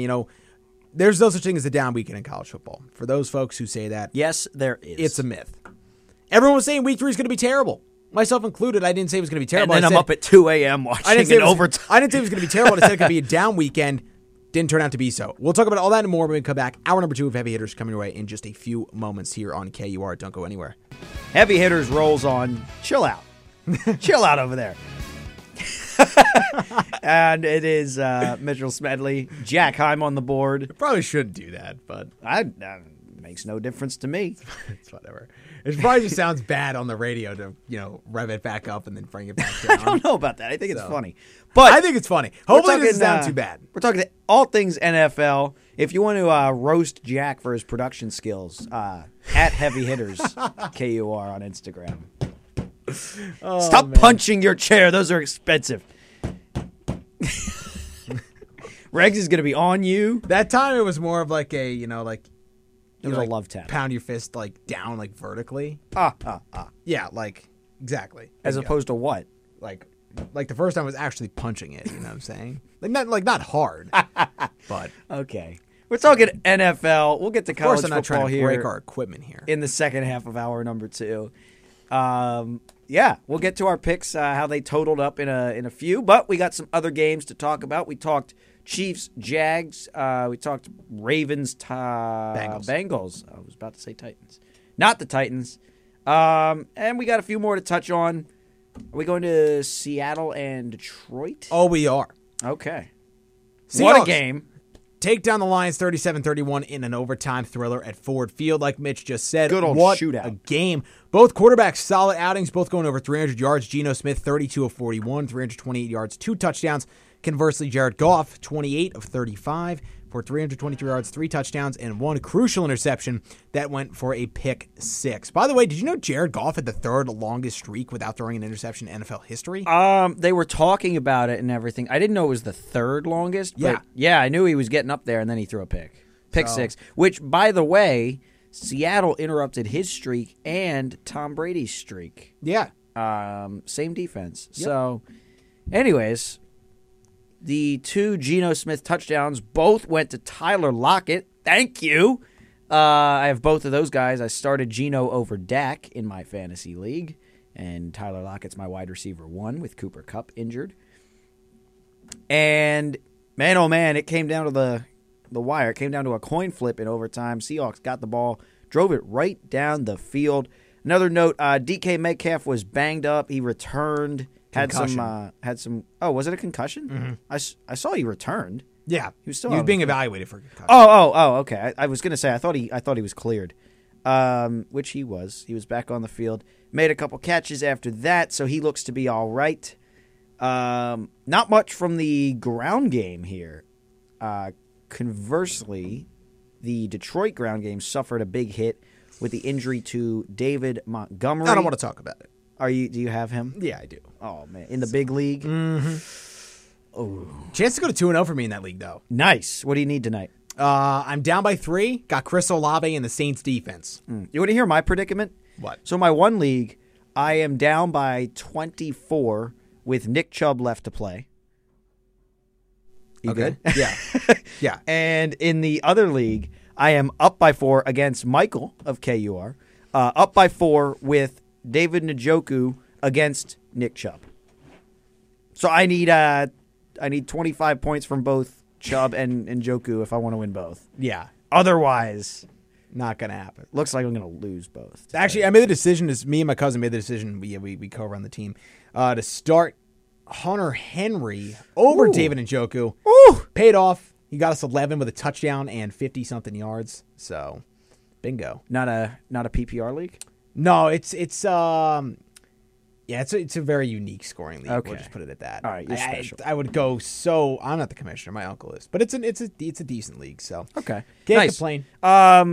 Yeah, anything else that stuck out to you? The Detroit Lions look like they can play with anybody right now. Had a win against the Chiefs and a strong showing against a Seattle team that I think is really good. How do you feel about Detroit right now? I like the way the Lions look. We Me too. mentioned Montgomery. That's going to hurt them in the backfield. Being labeled as a thigh injury, Montgomery said he thinks he might miss a couple weeks, but Dan Campbell actually labeled him day to day. So we're seeing contradictory reports on that. It is Dan Campbell. I do suppose that's true. Other line injury, real quick. Linebacker James Houston's going to miss some substantial time. Fractured his ankle. Estimated timetable for return 6 to 8 weeks. Oof. So loss in the linebacker room there for Detroit. Very even game, though, in all areas of the stat sheets. But did you see that game-winning touchdown? I was busy screaming because it went to Tyler Lockett and gave me a huge lift in my comeback efforts. I thought there was a blatant hold on that play. It was a blatant hold on the play. Yeah. I mean, Aiden Hutchinson I was like, how did he manhandled. get around there? Like, and then they replayed it, and he was upset. By the way, we also got one of the all-time referee moments in this game. Oh, my goodness, yeah. Geno there Smith. was a bad call coming against the Seahawks, and Geno Smith starts yelling at the ref about how awful of a call it is, and the ref with his mic on trying to make the call goes, I'm trying to talk to America here. that was great. That was awesome. All-time referee moment. Massive For W. sure. Yeah, massive W for the ref. So, anyways, I was really a great bounce back performance for the Seahawks. I thought an even better offensive performance than week 1 for the Lions. The defense becomes a concern. But if you look at it, the pick 6 happened, right? So 7 of those points were not allowed by the defense, and 6 of them came in overtime, which wouldn't have happened if you don't throw the pick 6. So you could make the argument that the Lions defense roughly gave up about 24 points, which is more stomachable as a Lions fan. Yeah. Look, I like the way this Lions team's positioned themselves. I didn't really expect them to start 2-0. But the fact they got out of there in Kansas City with a win and lost a hard-fought game against a solid Seattle team proves a lot to me. Shows they can hang with some of the better teams in this league. Not only hang with them, but get a win against one. Yep. Give them all a run for their money, if you will. So I like the way the Lions have looked. We'll see how they adapt with those injuries. They're going to get the Falcons at home next week. We'll preview those games. That's a good segue because on the Wednesday show, Chris was telling me that the Falcons are going to destroy the Lions. I think the Lions win the game. Agreed. By maybe 2 to 3 scores next week. Lions are not double digits. I think they're 3.5-point favorites. They should be way more. Lions are going to win. Yeah, the Lions are going to win. win. They lose back-to-back home games. Are you really going to lose to Desmond Ridder? No. Okay. Chris tried to make the argument that Desmond Ridder looked great. Let's just segue to the Atlanta Green Bay game here. I don't know what to talk about there. We could just argue this point and argue about the Falcons. By the way, Falcons won 25-24 in that game. Walk-off Young Wei Koo field goal. Effort. Desmond Ridder's still a bona fide scrub. A trash quarterback. Yeah, he can't play. He's a bottom 10 guy in the league. He's not good. I'm sorry. It just is what it is. The passing game looked okay yesterday. Bijan is a good running back. He called him number 1 in the league. I think that's still McCaffrey. That's preposterous. McCaffrey is easily better. Yeah. And don't get me wrong, I like Bijan Robinson. Me too. Nothing against Bijan Robinson. He had some tough runs yesterday. He's an electrifying young player. But let's pump the brakes here, you Homer Falcons fan. Yeah, I'm saying it because it's true. It's okay. He calls me a Homer too. Well, that's also true. But yeah, Desmond Ridder's not good. This passing attack is atrocious. They're relying on so many big plays that you can't replicate fully. It's not sustainable drives. Like you're not going to find Matt Collins for a 45-yard reception every week. It's just not going to happen. No, it will not. Speaking from experience here. Kyle Pitts is getting involved. Like, he threw the ball to only 5 different targets. One of them was his running back. 2 were tight ends. So he only got 2 receivers involved the whole game. That's crazy. Drake London and Matt Collins were the only receivers to actually haul in a catch. Yep. Desmond Ritter's not a good quarterback. Let's not play it off like he is. And just because the Falcons have started off 2-0, in large part due to their running attack and their defense, let's state that on the record because that is true, Desmond Ritter is trash. So you think the Falcons' defense is for real, the offense is not? I think the defense is better than it was advertised. Okay. Do you And think I think the they rushing are attack's legit, one of the best in the league. Do you think they? So he proposed to me in the same text conversation that the Falcons would beat Philadelphia in Atlanta in the playoffs. Incorrect. Yeah, very incorrect. Falcons hosting a home playoff game, not going to happen. Well, do you think they can win the South? No. That would get them a home playoff game. No. You don't. Okay, so you don't think they're better than the Saints? I don't. Okay, I think it's arguable. I at least think that I think is it's arguable. a debate. I think it's a debate, but I'd go the Saints. I think the Saints have It's exceedingly a quarterback, better receivers. It's a and they're- quarterback-driven league. they have a- the yes. Saints' offense is miles better. Derek Carr is so much better. They have much better receivers, and they're going to get Alvin Kamara, comparable to Bijan Robinson. And that 1-2 punch of Kamara and Jamal Williams will look really good. Plus, the Saints have a really good defense. Yeah, they do. I don't think it's completely outlandish to think the Falcons could win the division. I think the Saints will win the division, and I don't think the Falcons much look like a wild card team at the moment. Yeah. I mean, I'm not going to call you a fool if you pick the Falcons to win this division. Yeah. I think they're the second best team in this division Second best after team. seeing some football. I called them the. I was lower on them than some, Yeah. and I'm being proven wrong by that. Yeah. And that's fine. It's the art of a prediction is so tough because you can't see everything that's coming. We can't see the future. I'm just going off what my opinion is and what I look at this roster and see. He also did say that the Falcons were Super Bowl bound this year. Yeah. So, which is preposterous.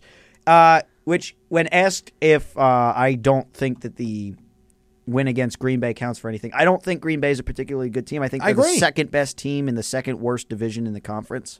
Everyone, only another behind quarterback the they're South. hyping up, Jordan Love. I mean, 14 to 25, 151 yards. Did he not threw look 3 good in touchdowns. crunch time. Threw 3 touchdowns, but is this really the guy we're going to start hyping up and get behind? He had an opportunity to win the game, couldn't. He looks like an exceedingly, he looks like a decent game manager quarterback. I don't like. I don't see any elite traits out of Jordan Love's game that say, yeah, this is the thing that's going to put this guy over the top. I don't see that out of him. I don't like the Green Bay. I don't think he's bad. Receivers. I don't like their receivers. Their defense is. Christian Watson's hurt, so we'll see when he comes back. Yeah, when he comes back. Right now, I don't think they're anything special at No. all. Green Bay defense. Where do you stand on that? It's okay. Yeah, it's middle of the road. Like I said, second best team in the second worst division in the conference. I'll agree with you on that. So the Falcons get Detroit next week. They'll lose. They will not be undefeated anymore, and we will not have to listen to this preposterous stream of nonsense coming out of Atlanta. All right. I got a message in the K But- notebook. Sorry, before you get to that, I love that there's that preposterous stream of nonsense. I love early in the season. So many more teams are in it. So many more teams and fan bases have things to talk about. I love this time of year because we get people like that say that the Falcons are going to the Super Bowl. 28-3. Moving on. From the KO Notebook, happening Thursday, September 21st at 6 p.m. in room 218 of the MSU, Accounting Club's Meet the Firms Night is an accounting club signature event providing you an opportunity to meet with representatives of highly respected accounting firms and other financial organizations. Attending firms are actively recruiting. Participating students typically receive internships or full-time career opportunities from this event. This opportunity is particularly important to sophomores, juniors, and senior accounting majors. This message of community interest brought to you by the radio voice of Kutztown University, KUR. Back here, hour number 2 of Heavy Hitters. Mitch, I see you laughing over there. Is it the way I said something that got you? Yes, the way you were like, highly. Anyways. I want to put some emphasis on that word. It's we got important. more games to talk about. Are we going to the late window? We do. We're going to the 425 window. I Giants. got one game to break down from that. I'll talk about my Giants a little bit. I'm not going to spend a crazy That's a amount of big time game on to them. break down. That was a crazy game. It was. I'm going to talk about Niners-Rams first, though. Battle of Okay. California, NFC West. Niners take it 30-23. Rams are shockingly playing well to start the season. Stafford looks fully healthy, and the story of the first 2 weeks, Puka Nacua looks like the breakout receiver of the year. First rookie ever with 15 receptions in a game. Set a rookie record for 25 receptions in his first 2 NFL games, which is beyond wild to me. This guy was a 5th-round pick out of BYU, and he is lighting the NFL world on fire in his first 2 games. Looks like a seasoned vet out there and has great rapport with Matthew Stafford. Picked him up on the waiver wire in my fantasy league. I'm loving that pickup. Not just for the short term, but I think it could be a dangerous duo with Kupp and Nakua when Cooper Kupp returns. Yeah, I'm really waiting for that Cooper Kupp return. And since I won week 1, I had a low waiver wire priority, and I didn't get him, and I really wanted him, and I'm upset.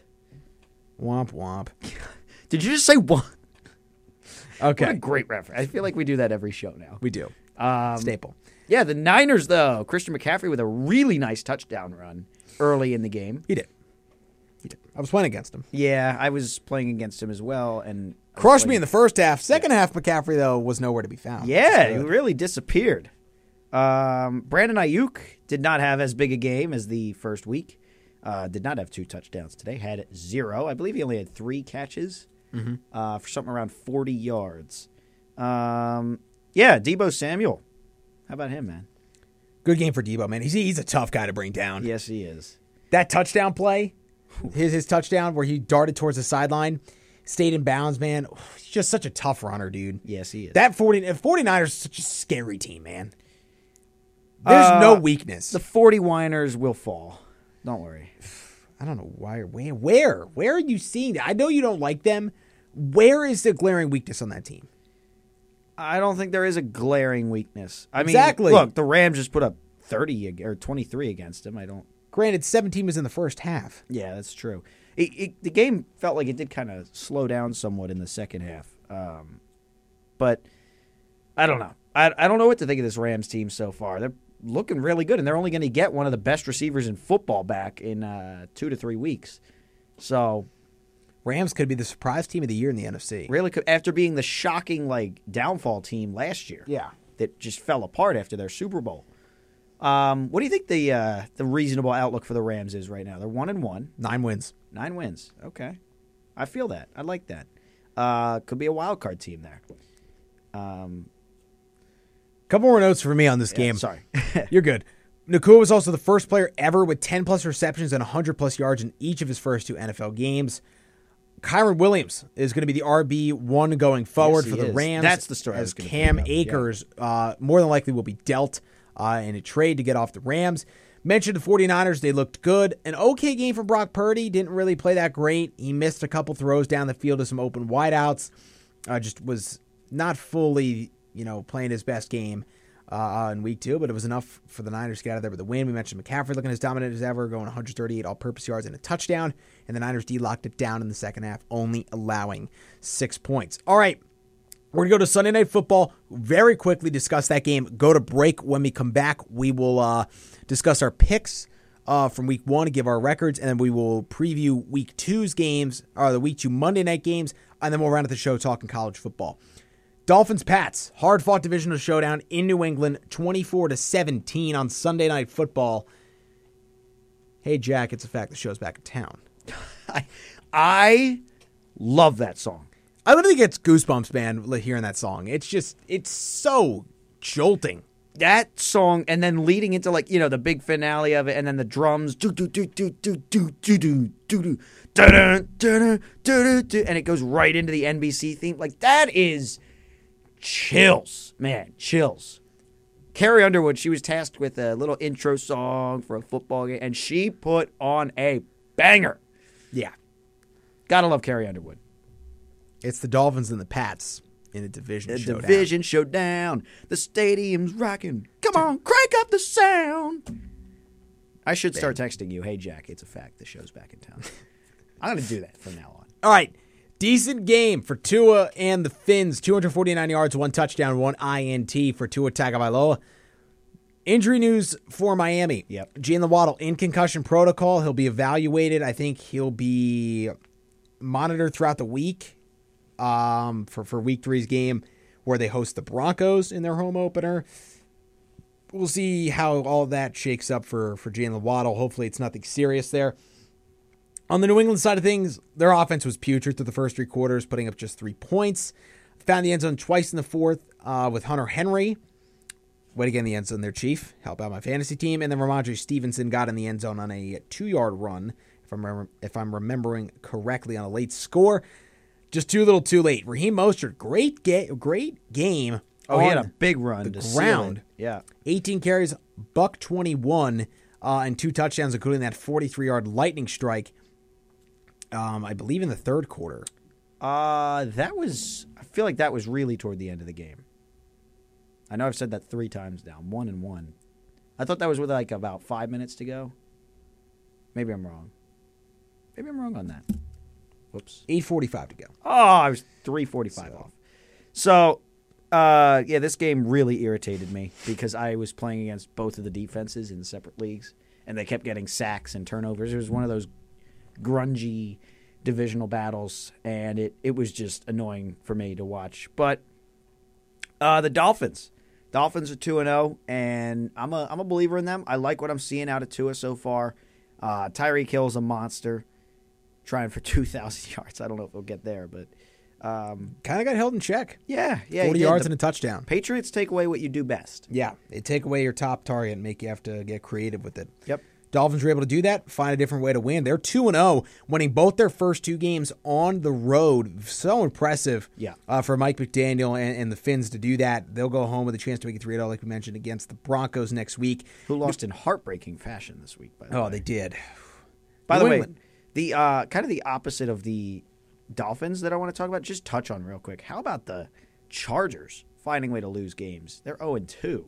Yeah, we'll talk about that as we'll recap the picks. All the hype around them is crazy. But for New England, first times going 0-2 to start a season since 2001. Been a long time since they've done that. Gotten off to a rough start. They won the Super Bowl that year. They did. So, started a dynasty. So I don't think we much want to mess with them anymore. Mac Jones, though, continues to look much better than he did last year despite the losses. I can tell he's much more comfortable in this offense under new and returning offensive coordinator Bill O'Brien. Just not much electric big play ability from this offense, though. It's mostly underneath stuff. It's a lot based on rhythm, and nothing really exciting about it when you think about the offense as a whole. Mac Jones looks like he's comfortable, but he's not willing to push the ball down the field, or not able to push the ball down the field. And, you can't really blame him. I don't think the talent level around him in the receiving core is much there. So no, it's not great. No. But Dolphins offense very, very balanced in this game. 30 pass attempts, 30 rushes. Very, very balanced. So, yep. That was actually not on my notes. I added that. A lot of those just right now. A lot of those rushes came from outside sources. A lot of those rushes came at the end when they were putting the game away. Still passing it actually quite frequently in the fourth quarter until those last couple drives, which was interesting. Patriots, every time it looked like they would be really out of the game, they'd get a pick, they'd get a sack. They'd turn the game around, go down and score. Second half, it was good football to watch. It was a fun game to watch. It just ruined me in fantasy in more ways than one. So, all right, we're going to step aside first break of hour number 2. When we come back, we will go over our picks, preview Monday Night Football, both games, and then we will move on to discussing college football to wrap up the show. Don't go anywhere. So much more to talk about on Heavy Hitters on the radio voice of Kutztown University, KUR Kutztown.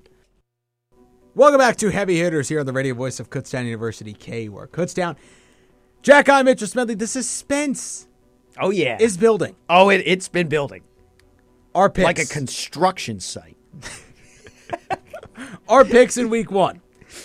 From the Thursday night game up through the Sunday night game, 2 more tonight, our record stands. We're going to start with Mitch. Oh, yeah. First Medley. He is 8-6. Yeah, that's a winning record. 8-6 so far. One more to seal the deal. And for me. And for Jack High, football guru of KUR. 6-8. Rough week. 6-8. Rough week so far. It's not that bad. We're only one game over and under 500 each. So I hope for all those listening live out there, I hope you like the music still sitting in the background where I could fade it up a little bit. Yeah, it's like bed music, Fade it up. Yeah, bed music. Fade it up a little bit. That would try to build the drama for the record reveals. Yes. We got to use that more often. Yeah, we can do that. That's a nice little tool now in our when we're actually predicting on the Wednesday show, we can use it. I am going with the Seattle Seahawks. Dun, dun, dun, dun, I am dun, going dun, with dun, dun.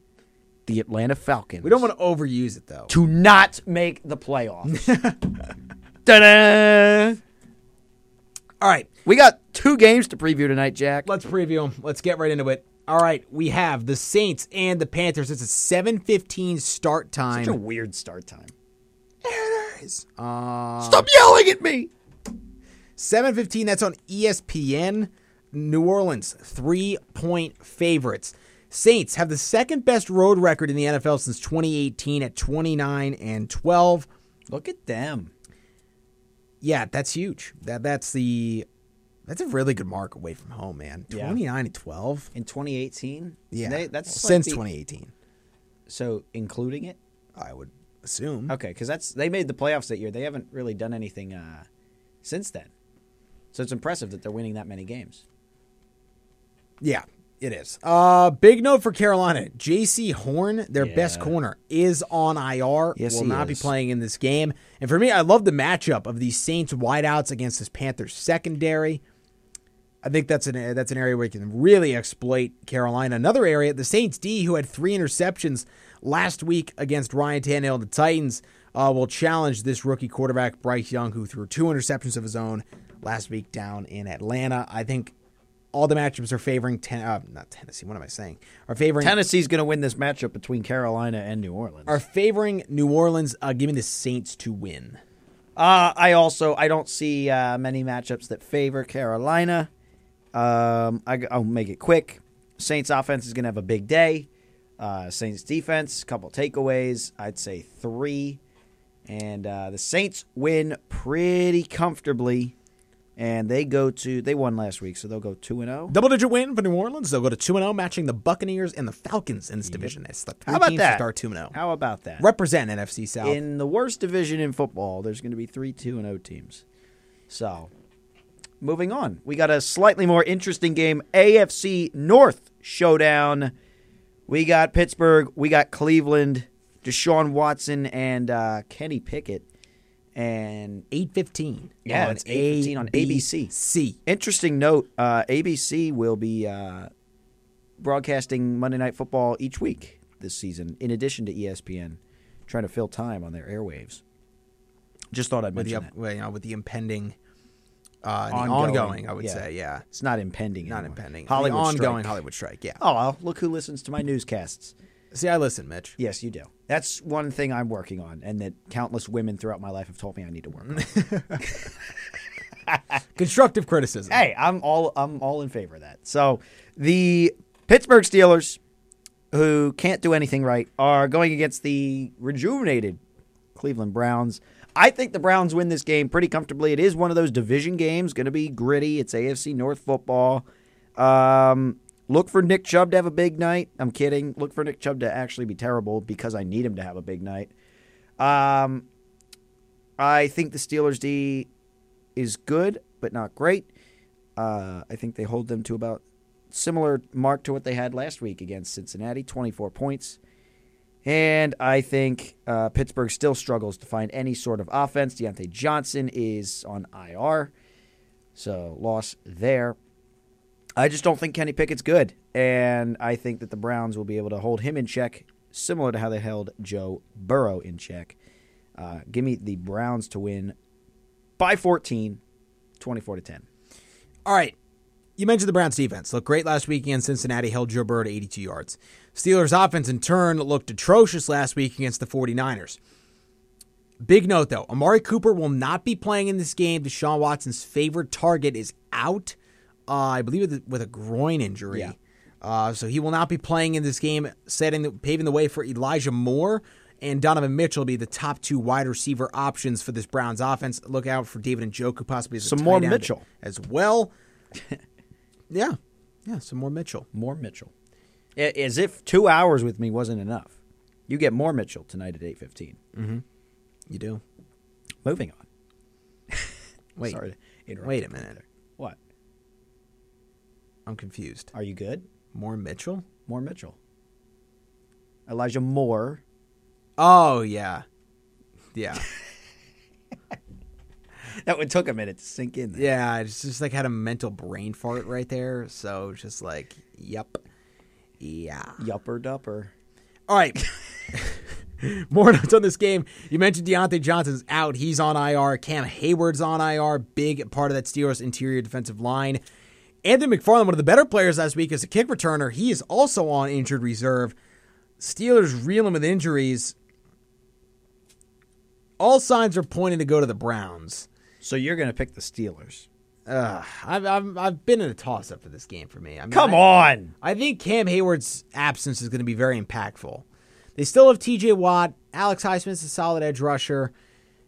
Jack Conklin out on that Browns offensive line. That's a big piece for them missing as a right tackle. That's the side T.J. Watt likes to rush. So you think that's a big matchup? How do they patch that in? How do they patch that hole? Can T.J. Watt take advantage and get to Deshaun Watson to make him feel the heat enough? Can the Steelers' offense not look completely abysmal in this game? Can Kenny Pickett, look better than he did through most of last week's game against the top defense of the 49ers? The problem is it's not that, not that much of a different challenge. The Browns' defense is very, very good. Can the Steelers scheme up ways to get this offense consistently moving the ball and consistently getting up points and putting up points? I think it's going to be one of those lower scoring games just because of, these offenses don't really possess great threats as receivers, especially I think Cleveland. I think it's going to be a heavy Nick Chubb game for the Browns. Can the Steelers get any sort of, whether it's rushing or passing, consistent offensive attack going? I can't answer that definitively, as I have zero faith in Matt Canada. I think he's a horrible coordinator. I've said it numerous times off the air. I think I said it last week on air that he's an atrocious offensive coordinator. My mind hasn't changed on that in 1 week. My heart's telling me to go Pittsburgh, but my mind's telling me to go Cleveland. And for that, I will go with the Browns to win, start 2-0, and force the Steelers to 0-2. All right. So I'm guaranteed to win week 1 picks. You probably would. I mean, we both picked the Saints. You would have rather. I already was guaranteed that anyway. Yes. Well, I'm guaranteed to win by 2. So, I don't know. I never really had a great lean on this one, so I'm going to go Browns. Very, very loose feel. I've felt Browns all week. I don't have a very confident choice. Confident in the Browns. So, again, I would love to pick the Steelers. Why? I hate the Steelers. So, I like the Steelers. Nah. Steelers fans annoy me. So, you are looking at one. What? Yeah. You are not a Steelers fan. Yes, I am. What? You're a Giants fan. I'm fans of both. You gaslighting me? No, I'm not gaslighting you. Which one do you root for more? I root for both to win every single week. Who do you root for more? I don't know. So I've gone back and forth in terms of identity. I wouldn't really say I have one I root for more. But in terms of have been a Giants fan my whole time knowing you. Yeah. Yeah. I've also been a fan of the Steelers my whole time knowing you. It's not like this is just sudden. You don't advertise that. I don't. But I don't really do I heavily advertise I'm a Giants fan? Yes. I wouldn't say that. Yes. So I like both. For me, I don't know. I feel like I can identify since I've gone to Pittsburgh over the summer. That's all it takes? That's all it takes. Well, in that case, I guess I'm a Padres fan. I'm a Rockies fan. No. Who else? You didn't let me finish my story. You did not let me finish my story. Being out in Pittsburgh, it was great. Being out with the Yinzas as they Can't go. stand those people. So this is not getting better. If you go to a place, you can root for. No. So that's not what I'm saying. I'm also an Astros fan, apparently. We won the World Series. I'm saying that I did like my time out in Pittsburgh, but I do root for both. I wouldn't say I have a strong lean one way or another in terms of who I root for more. What? What are you on? What do you mean? What am I on? Are you a Pirates fan? Loosely. More than the Mets? Absolutely not. Exactly. You've always been a Mets, Giants, Islanders. I've always been a Steelers fan. No, you have not. Yes, I have. You can ask anyone in my family. They're going to cover for you. I have a Steelers jersey at home. Who? Antonio Brown. What number? 84. Why? I got it in 2016. Okay. You can ask anyone that's known me. This is crazy. This doesn't sit well with. He's been a Giants fan.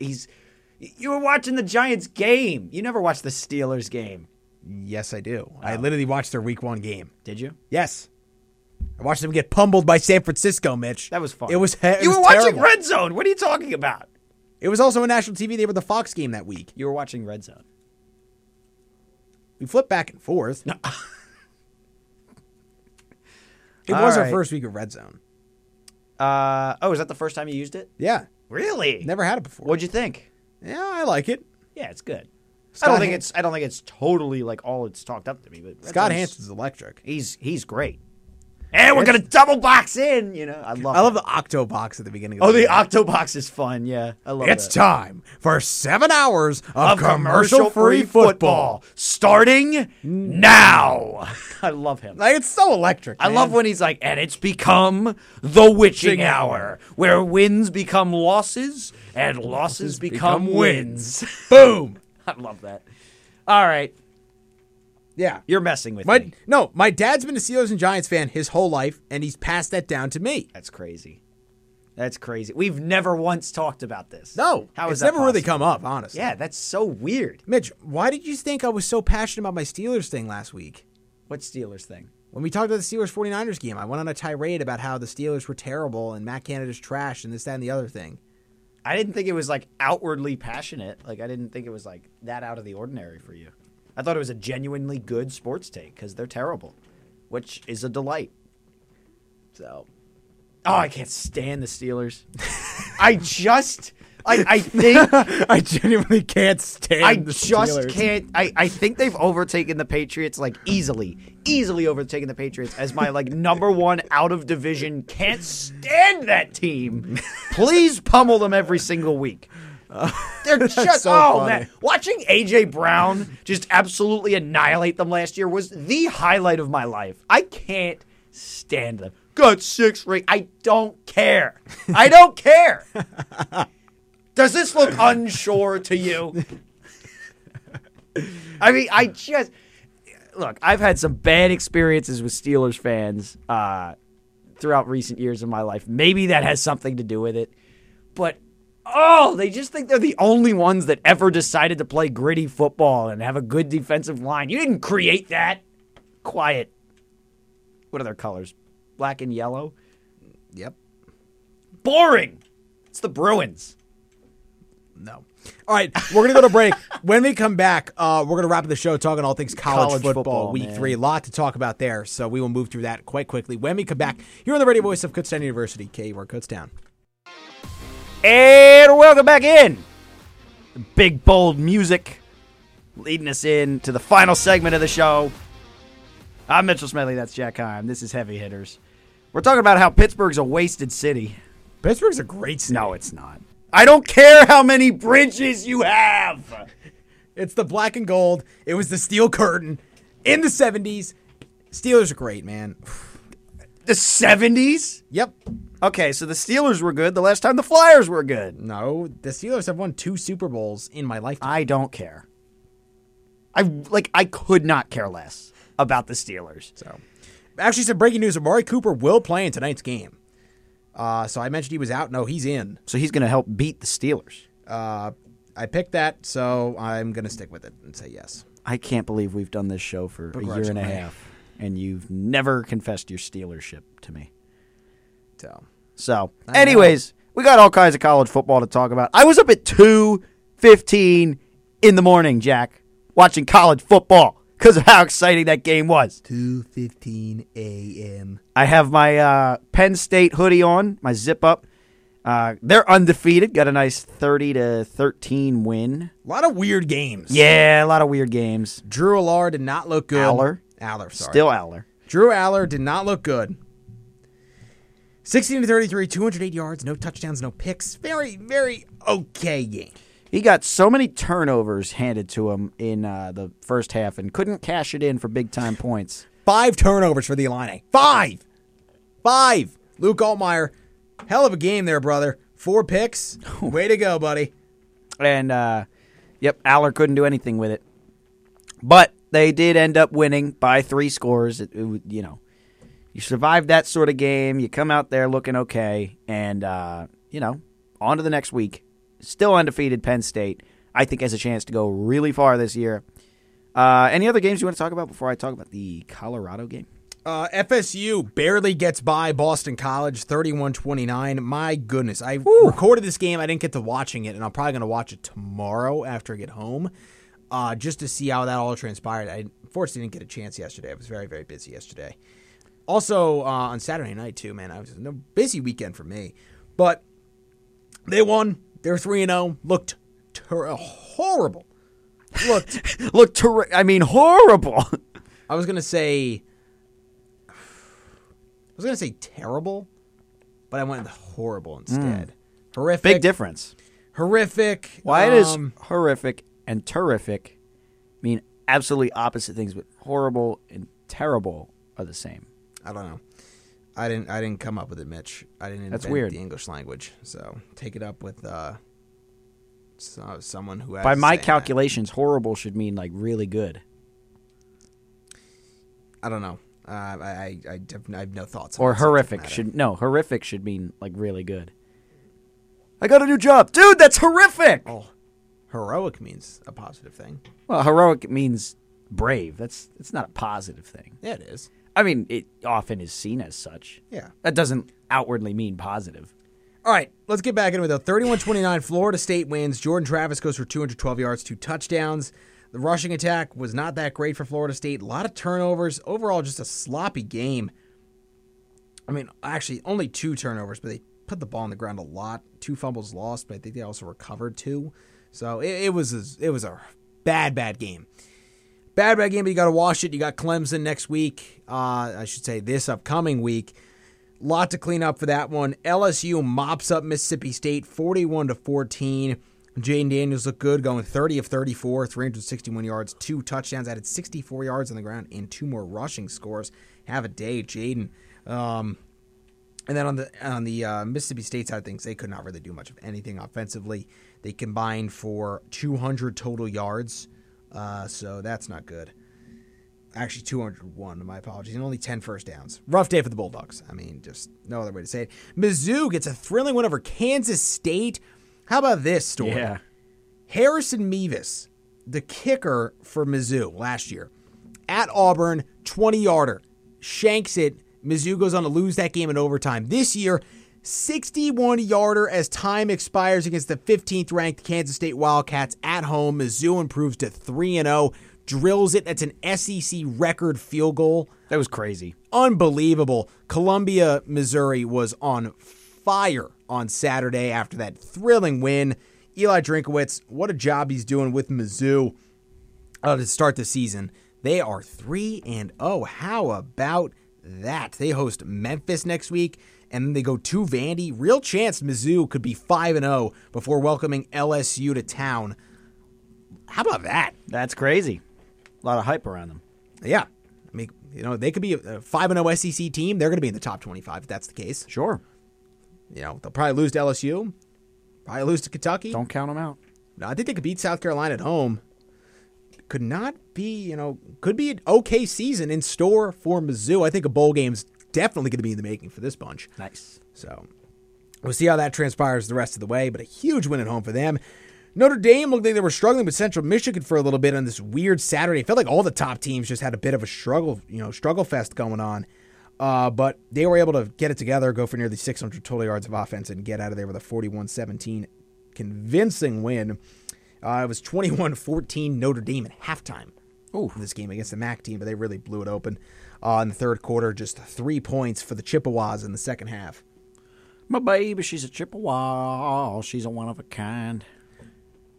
Georgia. Sings that? Tim No. McGraw. Georgia, South Carolina, 24-14. Georgia gets the win. Another top team who looked very vulnerable in this game. South Carolina led at halftime 14-3. Dajuan Edwards, Dylan Bell, a couple touchdown scores in the second half for Georgia. Cash Jones got himself in the end zone.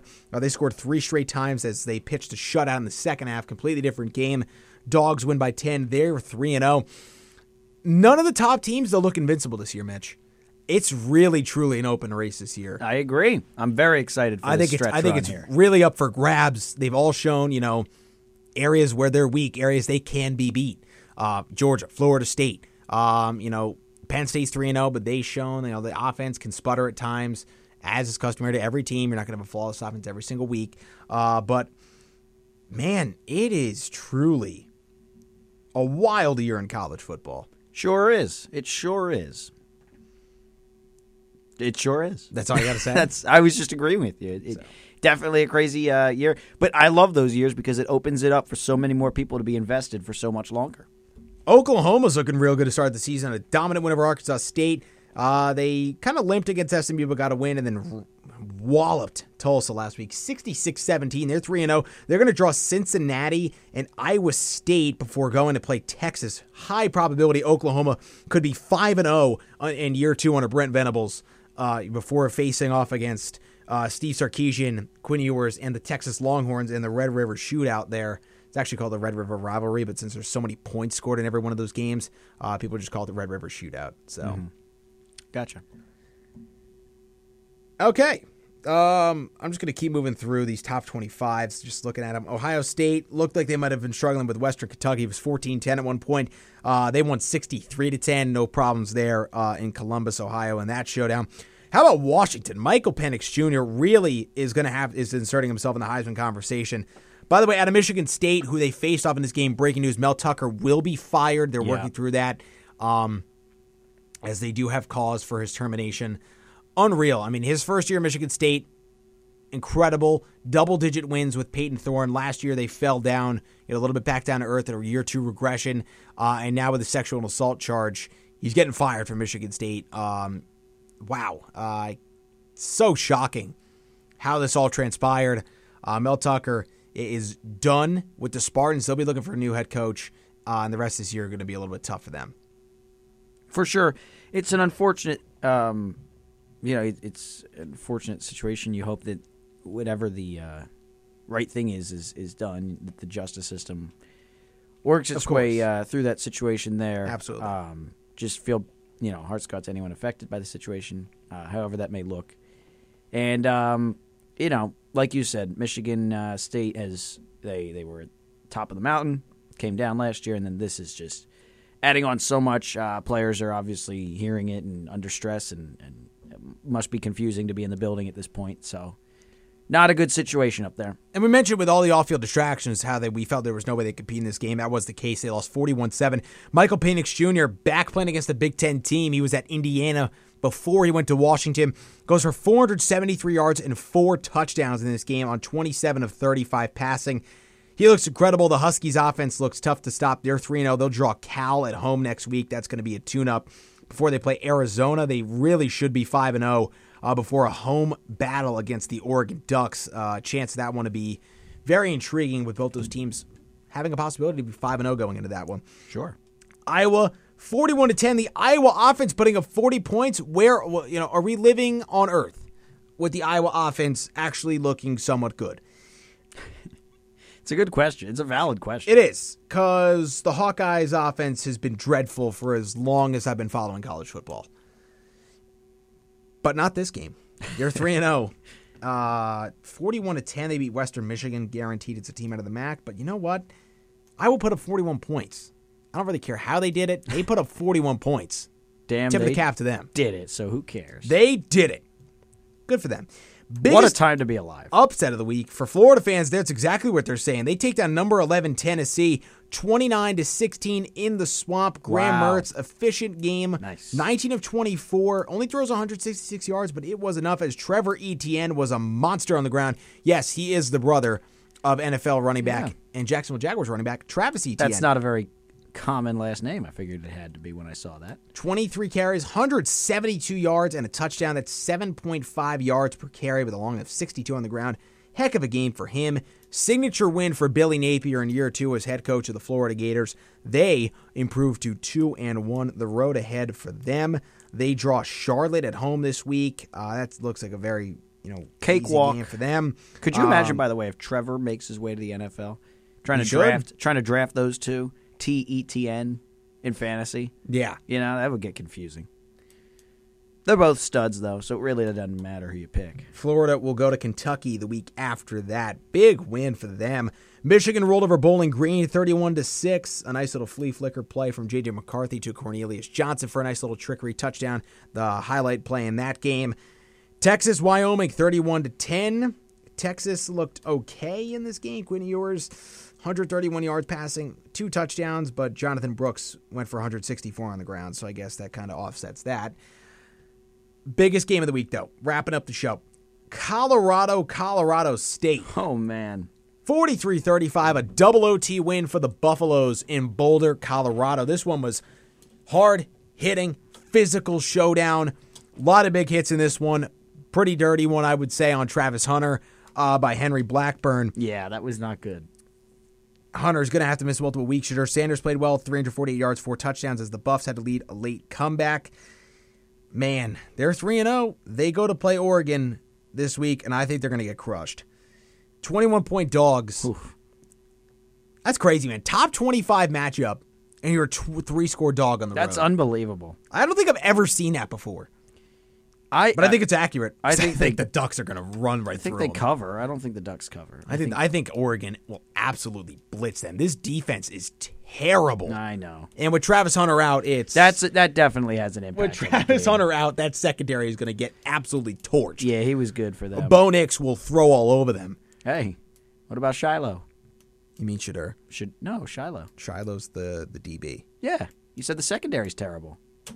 Yeah, he'll sure it up. He's not bad. He ain't going to lock down Troy Franklin. Nah, I'll tell you don't that. think he'll have 2 picks again? No. No, I don't. Actually, one pretty bad thing that came out of this game on Blackburn's end, his school and home address was leaked. What? Yeah. Why? Yeah. According to ESPN Developing Story, Colorado State defensive back Henry Blackburn and family received death threats after a legal hit on Colorado's Travis Hunter per Pete Thamel. Let me go to, I had it pulled up on Twitter from Thamel. Don't really have time to go back and search that. That can't be happening, man. That's buffoonery. But it is. It's absolutely uncalled for, unnecessary, just childish. Not even. It's beyond childish. It's dangerous behavior. It is ridiculous. Absolutely, I couldn't agree more. These are college athletes. Yeah, they're college athletes. So I have time to read it real quick. Speaking of Colorado State Athletic Director Joe Parker about the harassment of Henry Blackburn, concerned about the player's safety as him and his family received death threats. Henry never intended to put anyone in harm's way on the field. Not what we teach or coach at the university. I'm looking at the full thread here. Colorado State Police has worked in concert with local authorities to look into the threats on social media. By the time the game ended on Saturday, both Henry and his mother's cell phones have been leaked, and much more information has been put out. That's terrible to see. That's so fortunately, disgusting. We got to wrap it up. Thank you for tuning in. We will be back on Wednesday. So much to talk about then, but thank you so much for tuning in for these last 2 hours of heavy hitters on K-World. We will be back on Wednesday. Until then, take care.